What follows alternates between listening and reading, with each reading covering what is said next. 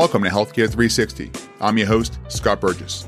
Join me in welcoming my guest as we'll discuss the ins and outs of the healthcare landscape and examine what is really happening inside big healthcare. Today, we'll have a transatlantic conversation with today's guest from Germany, Mr. Bjöern von Siemens, a recognized thought leader in the areas of applied IoT and AI technologies in healthcare.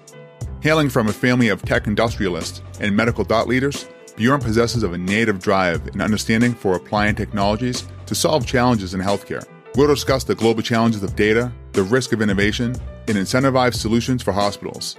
Learn how Björn's grit, passion, and persistence is creating traction with his goal of ultimately improving our society through better human health. Glad you're here to join us. And welcome, everyone. This is Healthcare 360 again, and this is your host, Scott Burgess. I have a very special guest. I have Mr. Bjöern von Siemens of Siemens family on with us. We are with the same corporation with Care Syntax that you founded and co-founded with Dennis Hogan. Welcome, and thank you for being available.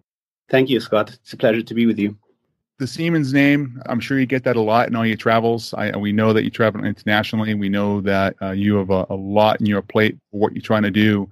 What is it like being a part of the Siemens family and everything that your family has accomplished throughout the years? I mean, I have done a good amount of reading on you, and I got to tell you, I'm ultra excited just to ask you some questions. The depth of what your family has done and now to segue into what you're doing it's remarkable. It really is. There's so much of a story there, and I can't wait for everyone to hear it. Thank you, Scott. I think that definitely there is positive momentum and kind of a positive surrounding around the brand of Siemens and the family of Siemens. So I'm very proud to be part of it on the one hand. On the other hand, it's also quite a large family by now. So both in terms of what the company's achieved and where the family is, it's independent stories by now. I think hopefully we can kind of continue to cross-fertilize from the company to the family and vice versa in terms of the family breeding some entrepreneurs and people that are working with the company and that generate positive value in whichever field they're in. But I think for me personally speaking, I've worked with Siemens in a small capacity in 2005, but since then I've done things independently, collaboratively in terms of several projects that just had intersection with Siemens naturally. But also we had intersections with GE or Philips or other companies that are Siemens competitors. So I think in that sense, it's a kind of, for me personally, other members of the family might be in a different position, but for me personally, except for carrying the blood, so to say, and being a shareholder, I have a pretty market distant relationship to the company. So in my undertaking of the medical market and the companies I've worked with, especially in New York City, where I was for about 10 years, Siemens was a predominant. Different markets are different reasons. Down here in Florida, it's about a 50-50, I would say, for the most part. The brand of Siemens, and not just in medical, but with the built-in automations and the different lines of solutions the company offers is widespread and everywhere. For those who don't know the background with Care Syntax and with Escape and everything that you're doing with surgical AI, it's profound. I completely and utterly believe that the only pathway forward is data management, data aggregation, and predictive intelligence going forward. I know that you and Dennis hooked up. You met at Harvard Business School. You started this whole venture back in 2010.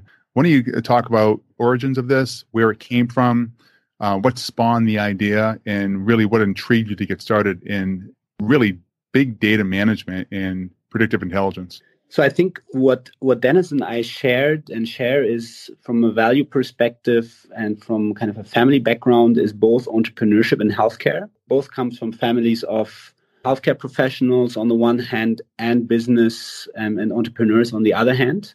I think this was what was a theme in our careers. I was actually preparing in high school to study medicine, so I did, chemistry in as a focus or as a major, and in the end decided to go on the path of more economics when I went to university. I think from a value perspective, that was something that brought us together. And then the most natural entry point was to do something different. I think that what you see in every industry is this data layer emerging and changing the game, so to say. And that is something that is happening in healthcare as well, and at a different pace, so much slower and in a different way than in a lot of other industries. But that still is very predictable because it creates a lot of value and because it's the right thing to happen. But it's very difficult to implement. And I think taking this challenge on was one of the ideas that Dennis and I had, and that then became a partnership, and that then became a venture group or a venture that is now called Care Syntax, but that had also a predecessor, and it has a bigger vision of really create stronger societies through better human healthcare. So it's really about human healthcare in the end, and about making an impact. Agreed. And one of the questions I actually want to talk to you about was, in part of the profile that everyone can probably read online, it talks about before Care Syntax, you had been an investor, an entrepreneur, and board members in different companies. Did some of those other companies help shape Care Syntax and everything that you're leading into now? And then what was your role with all that, and how did it contribute, if it did contribute at all, back to where we are today with Care Syntax? Absolutely. I mean, we are the results of what we've done and experienced in our lives. So I think that we were privileged to see things in healthcare early on in our careers. So I was back in 2005 already, or even before that, I had the opportunity to work with companies in healthcare, such as Siemens Healthineers, but also big insurance companies. You know, my mother, being an intensive care physician, told me and able to tell me about what's going on in the hospital. So we saw and we see a lot of the things that didn't go on and don't go well on the one hand. And then we saw how other industries are tackling that. And especially, of course, the integration of data, the availability of really precise information, standardization of processes, automation of processes. Those are topics that are clearly of huge value and tremendous value to healthcare, and that can help also address some of the biggest challenges of healthcare, like better access to better healthcare for an increasingly aging population in our countries and a growing population globally. And so those were things that we saw and that we also invested in prior to Care Syntax. And at the end, I think what is the DNA of our group and of Dennis and myself is that we want to be entrepreneurs more so than just more passive investors. And I think it's just this is our personality and our DNA that drives this decision. But certainly we are, of course, trying to learn from our mistakes and from the mistakes of others that we were able to observe in the prior ventures, as well as the great successes that have been part of the journeys in other industries where, you know, data solved and integration automation solved a lot of quality issues and a lot of efficiency issues. You and I both are privileged to be able to see some of the early prototypes that Care Syntax is developing right now. And when I saw the prototypes for the heads-up display technology, and without giving too much of that away, because I know we're still working on that, and what that roadmap looks like for endoscopy-based procedures long-term, and having a full deployment, hopefully within next year in 2020, towards the third to fourth quarter, it's completely outstanding. And I have never seen something that complex look so simple. When Dr. Woods annotates over it and he actually explains, it's one of those viewings of watching something and you just say, why hasn't this been around forever? It's really that remarkable. Yeah, I think it's remarkable what the team is working on and what kind of opportunities emerge. But also we have to understand that just the simple solving the riddle of getting access to the data to build these algorithms is incredibly hard in healthcare. It's much easier and straightforward in other industries because you don't have so many different vendors, you don't have so many different regulatory, privacy, and data protection hurdles that are there for the right reason. You need to start working within this framework And then we are now working on quite, from an overall AI industry perspective, quite modest applications. And I've seen very advanced AI applications in other industries that can do much, much more than we can do. But I think the value and the incremental value add of having these applications running at the point of care, so with the surgeon or supporting the surgeon and the surgical team in decision making, by pulling in, the experience, the aggregate experience that we can offer, can really drive down the complications and the risks dramatically. And so that's what you said. It's at the end of the day, it's quite simple in terms of the output, but that's also the environment that we're in. I mean, if you want to impact the already complex workflows of healthcare practitioners, of the surgeons and the teams, you cannot have something complex. You need to make things more simple. So it's that what we've learned through our experience as well now. So it needs to be simple. It needs to be easy to use, and it needs to come from the workflow and facilitate the workflow, not add to it. I think that's something that EMR and other IT applications actually have not succeeded in doing. They actually did not improve the efficiency and improve the workflow and improve the patient centricity. So the human element in healthcare was not supported through that, because it just added another layer of inputs and complexity to the daily life of healthcare professionals. And that's what we're trying to reverse in a way. So to have more time for the patient and less time with everything that surrounds it for the people that are delivering care. Yeah, I'm glad you brought that up, because the mandate of the EMR systems in the United States for Cerner and Epic, that's exactly what it was. It was a mandate. Everyone had to implement it. 2 weeks ago, and I mentioned this in another podcast, not by name, but I was sitting down with a CEO, administrator of a large healthcare system, and previous to this gentleman being a CEO, he was also a CIO. What he told us at the meeting was really staggering. So he came back and he says, something, we have some type of this already installed. But he goes, but all the data that we've collected from our EMR, we don't even know what to do with half of it. The parameters and metrics in place for those value sets that would give them the analytics and the data that they're going to need to make better decisions, or just see why certain trends are happening, and keep it really simple. They didn't know what to do with that information. So looking at how the AI, AI I know it's in development, but knowing how the software is developed now and where it's going to long term with AI, it just, again, completely makes sense. And it's going to allow the users and these leaders to say, okay, here's what we want to correct or fix based on where they're at, because every hospital is a little bit different. And every healthcare system at large has their, issues, if you want to put it that way. But this is a complete and natural segue for them to be able to use the data they already have and make it usable information. One of the other things you mentioned was about healthcare safety and data, and really the struggles to collect it from the healthcare side. What I find kind of interesting is why on the outside of healthcare, we can retrieve and pull any piece of data and information, and it can be collected on us. I was listening to a podcast last night, where Ed Snowden was talking about all the different variables that IMEI and the IMEIA numbers of your cell phones, and how it's being extracted and held as a data pool, but yet, and most of that information is not even relevant or usable, but yet we can't pull simple information, even if we de-identify, just to help build a database so we can do corrective techniques and improve patient safety. What do you find is the biggest holdup with the AI, the new software implementations, so they can use this data inside the hospitals?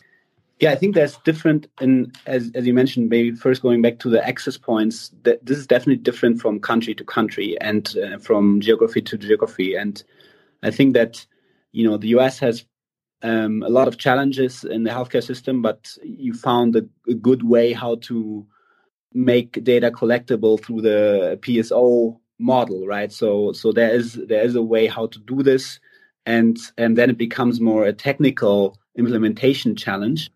In other countries or other geographies, like in Europe, we have very strong data privacy and protection laws, and everybody needs to be extremely careful not to violate them in any way, because of course we need to respect the laws, and they're there for a good reason.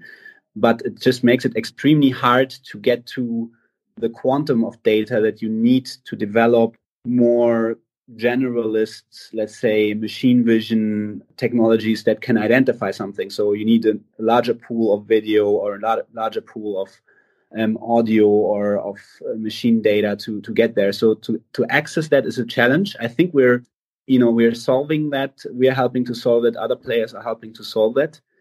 I think the other very fundamental challenge is that we have so many different data pools then. And if we're talking about longitudinal kind of patient pathways, really understanding steps in a treatment and healing process, hopefully of a patient, they are all in different data silos. So, one is with the primary care physician, the other one is with the hospital, the third one is in the mobile phone of the patient, and getting to a point where we have all of this data in one place, we're very, very far away from it.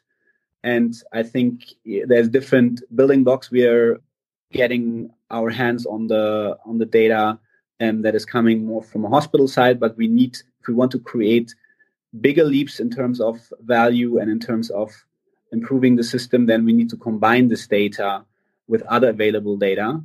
And there, interestingly, I think some of the European countries have, because of the universal healthcare and because of their basically one-payer system. So, let's say France or Sweden or other geographies which have the same, they have actually quite complete patient records, because you are insured with one party, and this party knows at least where have you been, when have you been, and can access these data points to a certain level, or has those data points. And with this information, combining it with some of the information that we have, plus maybe layering some insurance information on top, that already creates very interesting opportunities for new applications to be developed. And then the third challenge is the implementation. And they're basically dealing with very complex organizations. Hospitals are big, complex organizations that have a lot on their plate already, and that are dealing with constrained budgets, with increased pressure on quality and efficiency.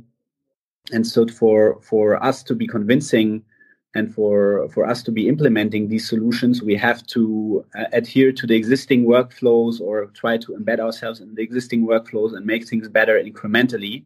And that's where I think our philosophy of, doing step by step vis-a-vis kind of coming with a synoptic approach, we're going to change everything from 0 to 1 in a day or in a year or whatever. That's something that we have learned, and we want to continue going into this direction, in collaboration with the different healthcare ecosystem stakeholders that are there, and within the existing workflows, improving steps not from 0 to 100, going from 0 to 100 in terms of AI deployment or data integration deployment, but really going in increments that are digestible and that are implementable.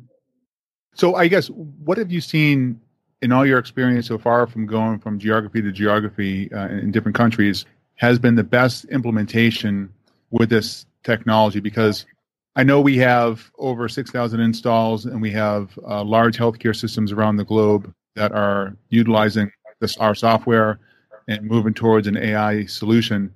What's made them successful, and what's made them get over that barrier of that early adopter mentality?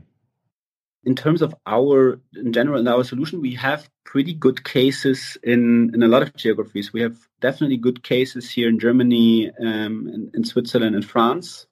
We have very interesting cases as far as Australia and Asia, so Japan, Australia, and we have great cases that are in the US. Every time it's a little bit different in a way that the cases have been implemented. The issue, of course, is that we are still at a relatively early pilot level. So if we're talking about a rollout into thousands of hospitals with kind of a more unified solution, that's still ahead of us. And that's really what we're working on right now, to make the solution scalable within a country and and then across geographies. And I think there, the interesting point, that's what something that you mentioned earlier is, in the end of the day, human healthcare is one language or one goal that the entire world and the entire planet has.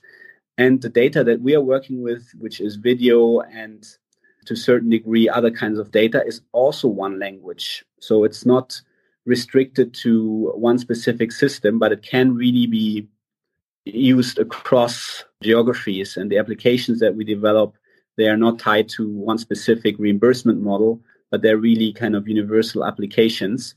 And that's, of course, a huge, a big motivator for us to go down this route.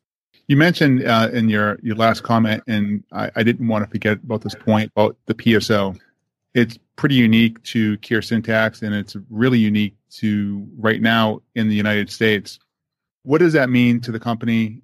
Can you explain to everyone what that is in layman's terms, and then we can dive right into that, because that one point alone, I really think can help shape the next generation of surgical healthcare, not just healthcare at large, but specifically in and out of the OR.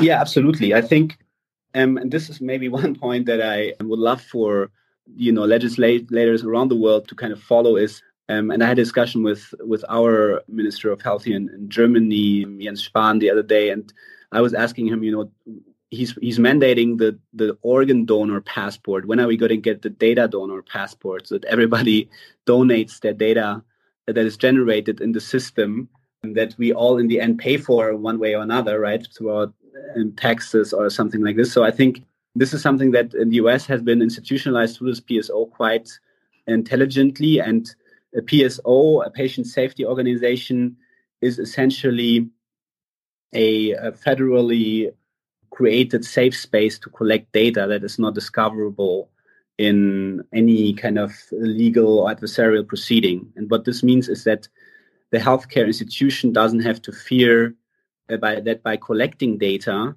it actually makes it or puts itself at risk to litigation, which is one of the primary concerns, at least in the US, but also in other countries, to actually collect data and unify data, is to say, in case of litigation, if I don't have the data, then nobody can discover anything and create a big case out of it. That's something that in the PSO model is very intelligently solved, and it has led to big successes and leaps forward in terms of efficiency and especially quality and patient safety already. And we are working on this in surgery. So we are, I think, the only PSO that has been launched in the surgical space so far.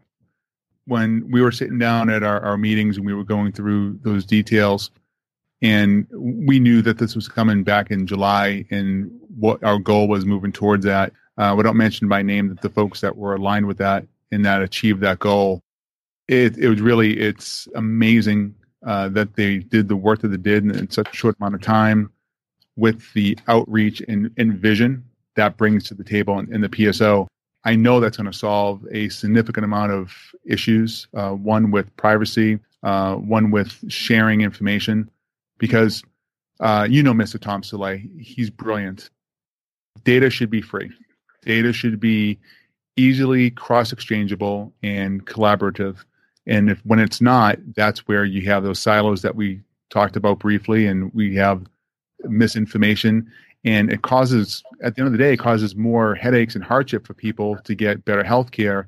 And even if you break it away from healthcare for a moment, data that can't intertwine together just causes more confusion at large, because there's too much information and you don't know how to put it together. That PSO really is going to help shape the next pathway of healthcare. I look at the PSO as more imperative into the market as far as its adoption than robots. Because right now, I know, well, we've all seen it on LinkedIn, there has to be at least 6 to 7 robots that are now readily available once Intuitive lost some of their patents on patent control. I'm looking at, okay, well, robots have their role and they have an importance in healthcare and simplifying and allowing different procedures to be done. It's the data at the end of the day that makes better decisions, more information usable, and just more predictive, so that the better outcome at the end of the day. And the ability to share that through the PSO, and not just within one country, but cross country as well. it's unbelievable, really, what's in front of us and the opportunity that community as humans have available to us at this moment. But we just need more people to understand what that is and how to use it effectively. Exactly. And we need what we need now is member organizations for the PSO, so hospitals and IDNs and providers to sign up for it. And then we can start leveraging the power of the anonymized data that we have. So it essentially becomes this data donation passport for a hospital that I was wishing and that I'm wishing for here as well in Europe and in other countries I know are working on similar concepts. So I think it's great, and it will give us essentially the counterpart of the data that we need to complete the data puzzle from the hospital side, which has been traditionally very difficult because of the non-existence. There will be so many opportunities ahead of us that at the moment we are really trying to zero in and focus on the ones that provide easy and good first steps into showing the value of what we're doing and what we can do with the data to then really scale up and create more applications and more clinical decision support.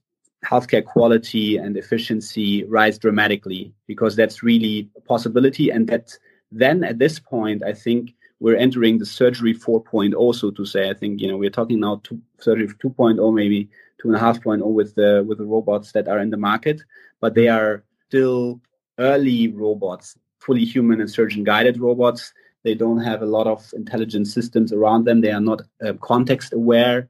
And this is something that CareSyntax is providing, this kind of context awareness and the data that is really around and what happened before the surgery and after the surgery, and how should the patient be treated based on their individual history and on the population they're part of.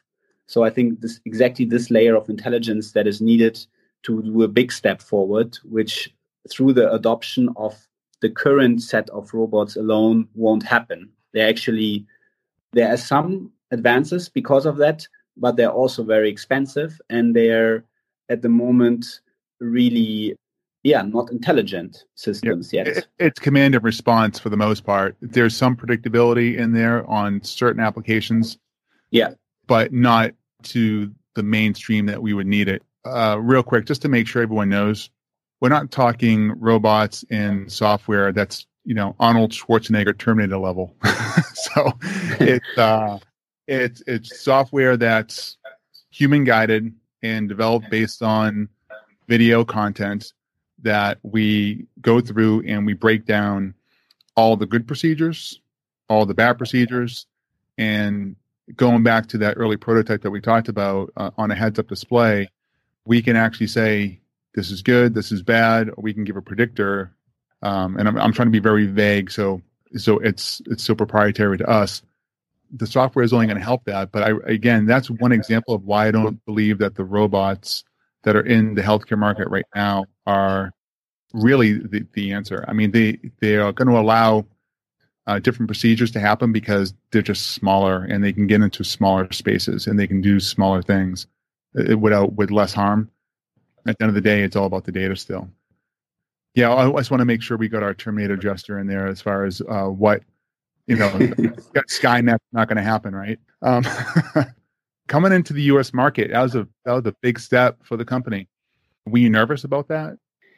For us, it was basically coming home, because the company and the group was founded in the U.S. So it was really the goal from the get-go. I think we took a few steps here in Europe that were necessary and that were maybe easier to do, but I think the largest market for what we're doing is by far the US, and it's the most advanced market as well in many ways.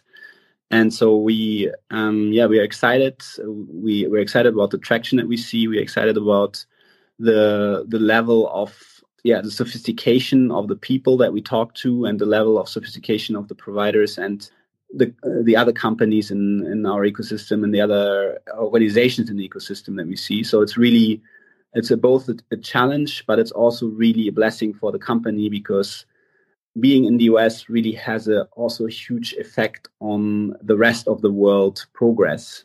And because I don't know if you see that when you're in the US, but actually a lot of healthcare institutions and companies and technology is looking to the US. There's other pockets as well. Yes, there's some groups here in Europe as well and in Asia that are, at the top of their league. But in general, from a technological perspective, the US is, and from a hospital management perspective, the US is being looked at as the leading country. That's great for the company. And I think, moving forward, we will do more. We will do more in the US, but we also have big plans here in Europe and in Asia. So we're trying to cover the world in a way because of this universal language on the one hand, but also because we see that we can actually create unique opportunities to combine data sets that are available in one geography, but may not be available in the other geography. So if you're talking about, again, going back to the one payer system, that gives us access to 80 million lives, so to say, sometimes even, or could be even for free because the government is opening these databases, and that can be then combined with the data that we have in the PSO. And that's, of course, kind of the hospital-based data, and that can be very, very powerful. That's even more of a strong point to kind of camp out on for a second about how important that the AI really is. We are talking about 80 million people in a single payer system across seas. And right now, there's the Affordable Health Care Act in America, but combining all of that head count and the procedures, and then the doctors and then the nurses and all those notes that accompany that outcome of whatever that incident may have been, whether it be an emergency or a surgical procedure or even just an office visit, it's even more important for the artificial intelligence to be able to go through that information quickly and effectively and be able to identify red flags for a human review to make sure that the information is accurate.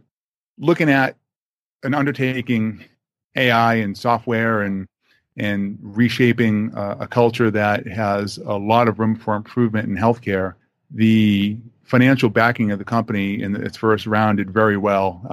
Just under $32 million in its first round of funding, big names backing it as well. One that I found most striking as far as the importance was Barco.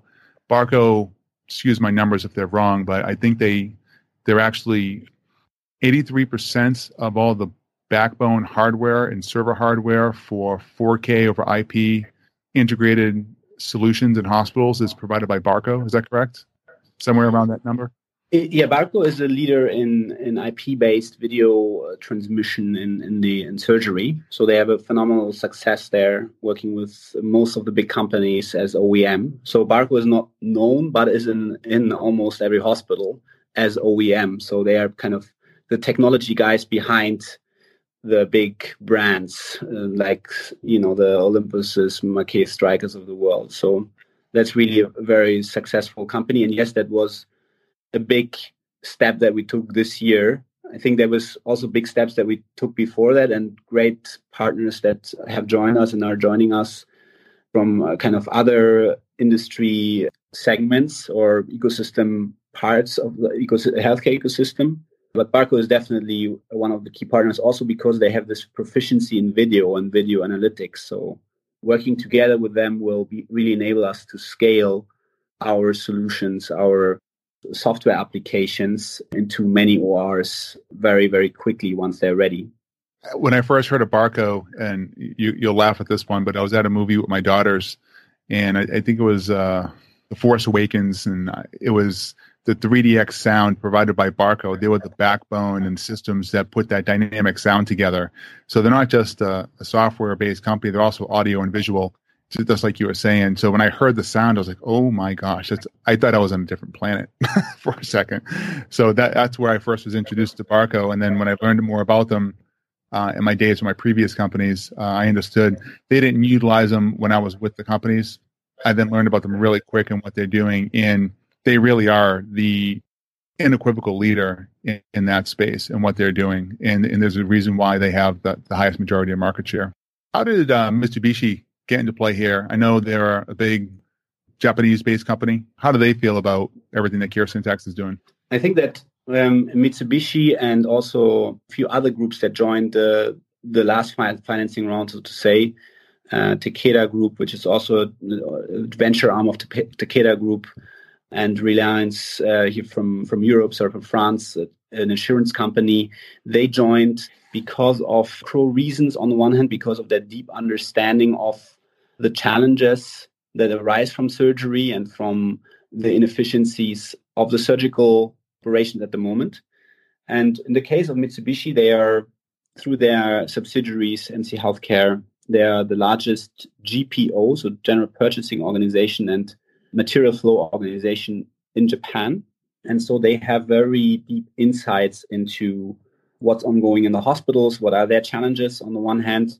And they also have, in a consortium with other large companies, also insurance companies in Japan, they have a kind of a mandate, a soft mandate to change the way that healthcare is delivered because of issues that are rising, the aging population, lack of qualified staff, cost explosion. And so they see Care Syntax and us as an agent of change, basically as a transformative agent that can support them in this broader mission. That's really, we are part of the puzzle, and I think we're at the moment a quite modest and small part of the puzzle, but we are an important part. And they see this, and they, through the commercial relationships and through their equity investments into the company, have basically made that point, not only in saying it, but also in putting the investment in and the money where they're saying.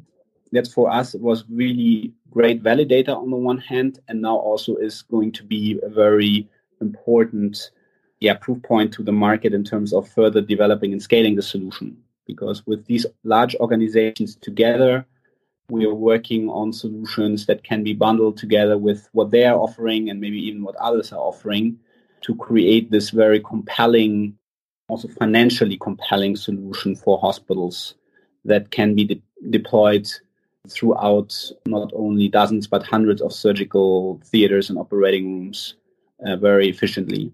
These strategics are great to work with, great investors and visionary investors as well. You wouldn't believe some of these people are extremely visionary in their thinking. Some of the leaders and also people that we're working with, great collaborators, and now great basically channels for us to really grow the business. Yeah, it's certainly needed just to help drive down cost, especially costs for the end user, but also let's be honest. I mean, these hospitals, they're in business and they need to see healthy margins as well.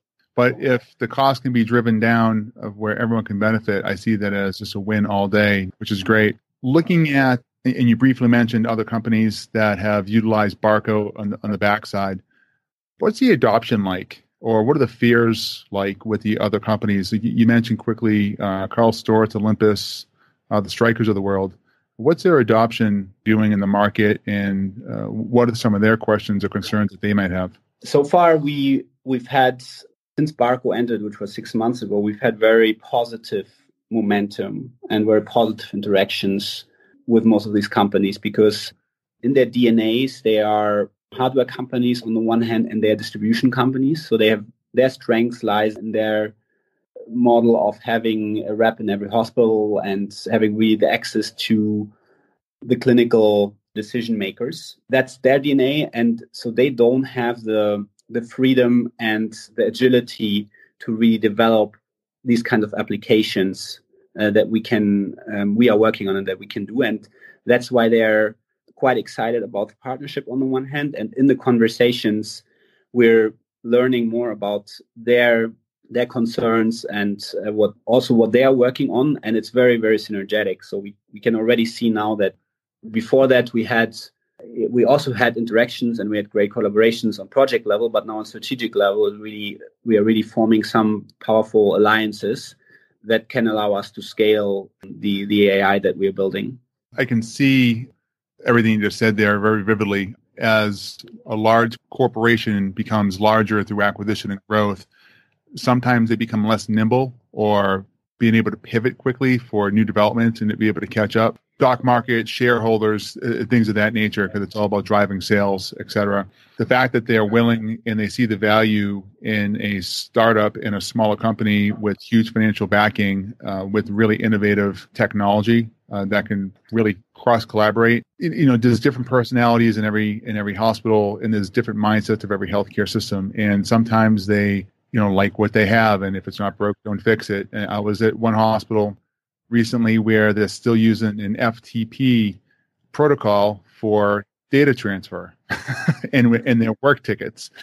And I'm sitting there scratching my head. I'm like, man, that's like 1980s, man. They like it because it works and it didn't break down and it's reliable. And you can't argue with that. It's just the accessibility like you and I have into what's coming and what's there. It's very easy to get excited about it. And it's hard sometimes to put yourself in those positions where the people say, well, this is what we're using now. What's wrong with it?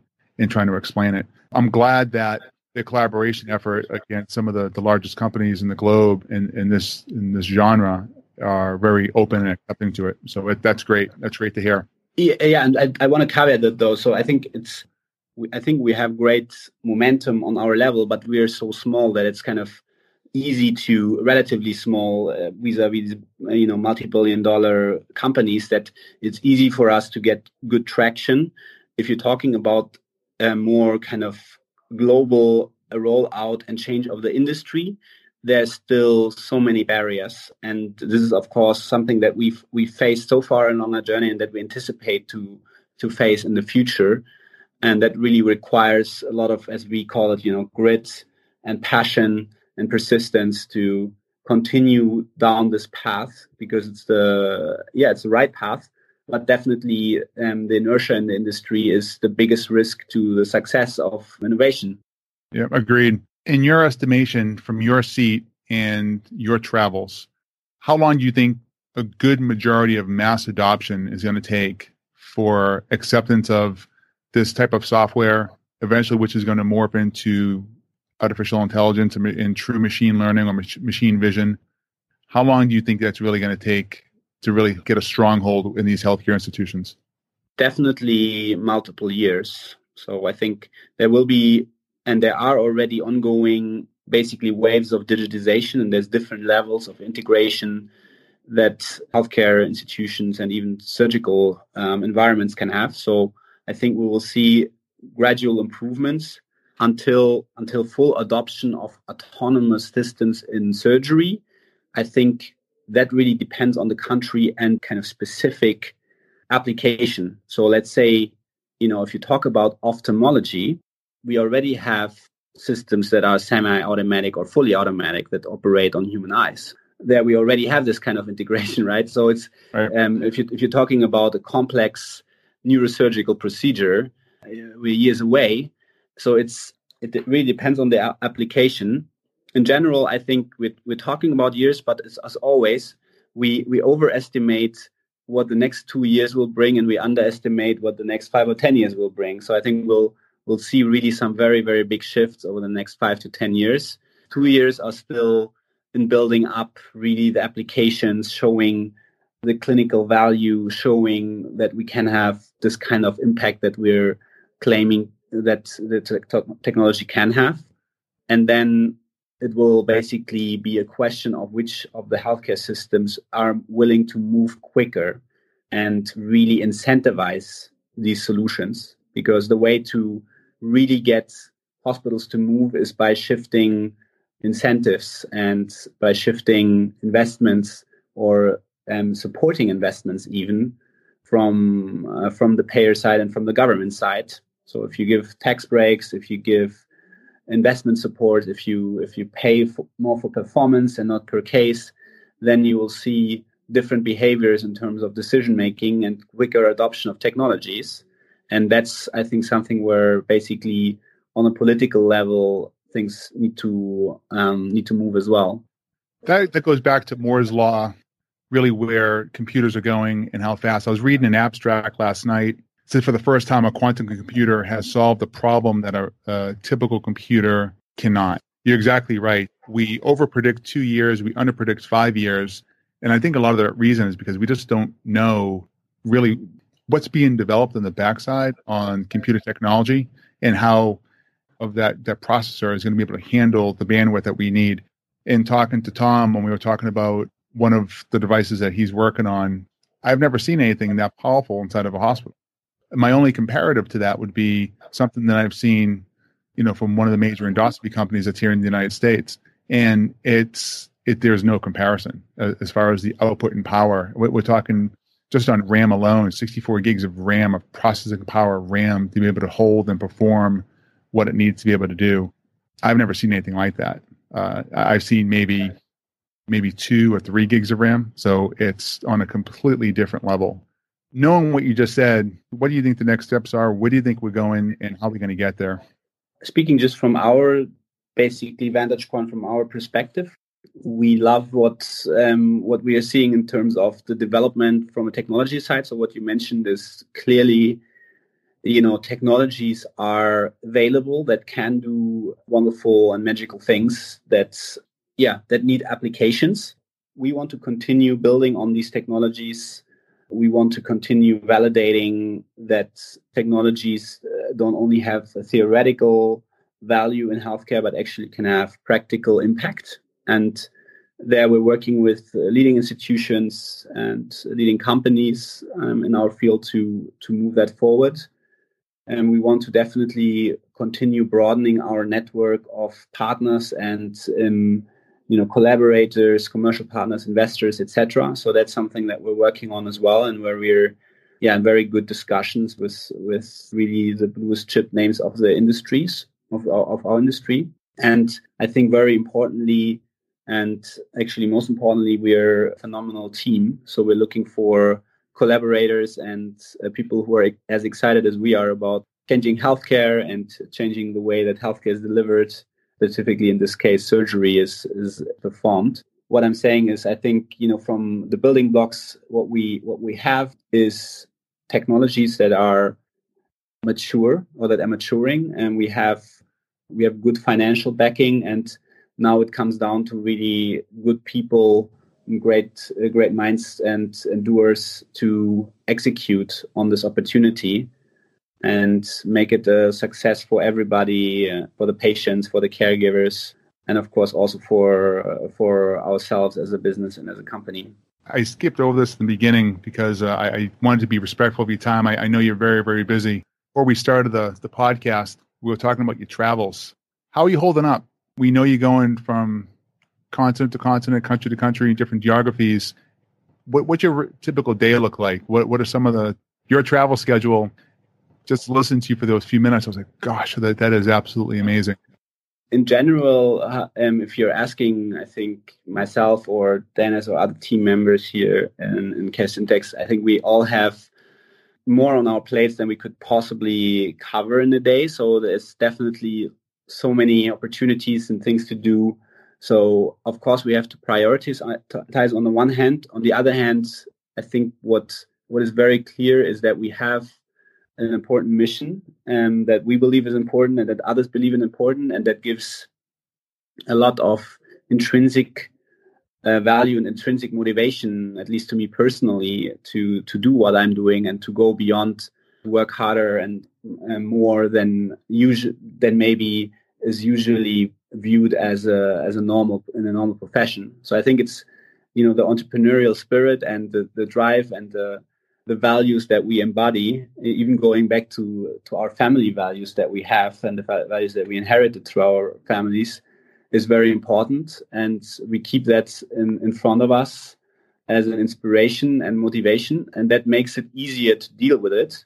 Having said that, of course, it's a sacrifice that we make, and we make that, and our families and friends, they get sometimes not the best out of us, or not enough time, and maybe ourselves as well.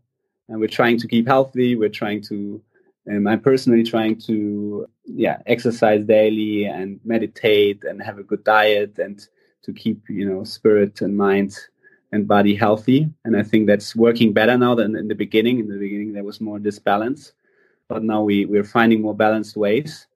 And other than that, it's also, it's inspiring and rewarding to travel. Maybe not as much, but maybe at some point we'll be able to balance it even further, so that we are more at home than gone.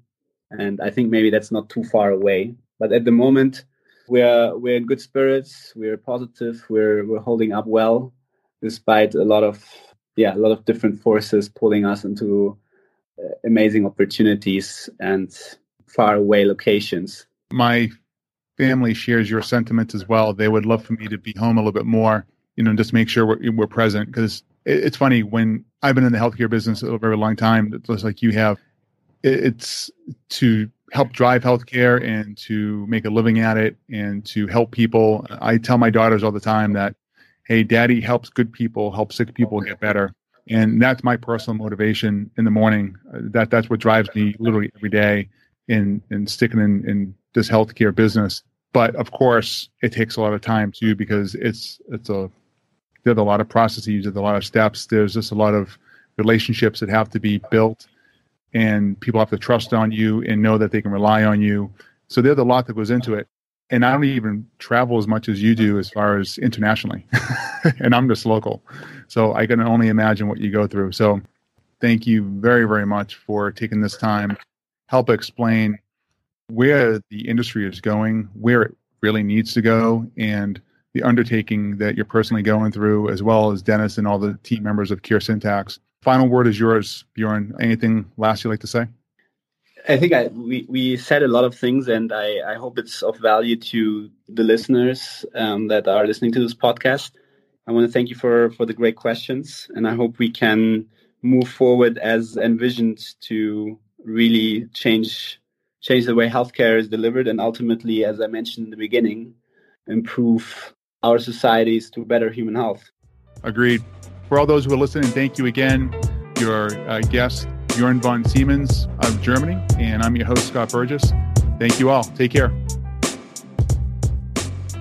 I wanted to take a minute to thank everyone for joining us today on Healthcare 360. It was my honor to have on the show Mr. Bjöern von Siemens to talk about his experience as a thought leader and entrepreneur in the business of healthcare artificial intelligence and big data. If you like Healthcare 360 and enjoyed the conversation, please share this podcast and give us a review. And if you haven't already done so, please subscribe on Apple Podcast, Google Podcast, Spotify, or anywhere you enjoy listening. If you want to continue the conversation, you can find us on Twitter at HC360 Podcast or at healthcareturnkey.com. Thanks again. This is Scott Burgess with Healthcare 360. See you next time.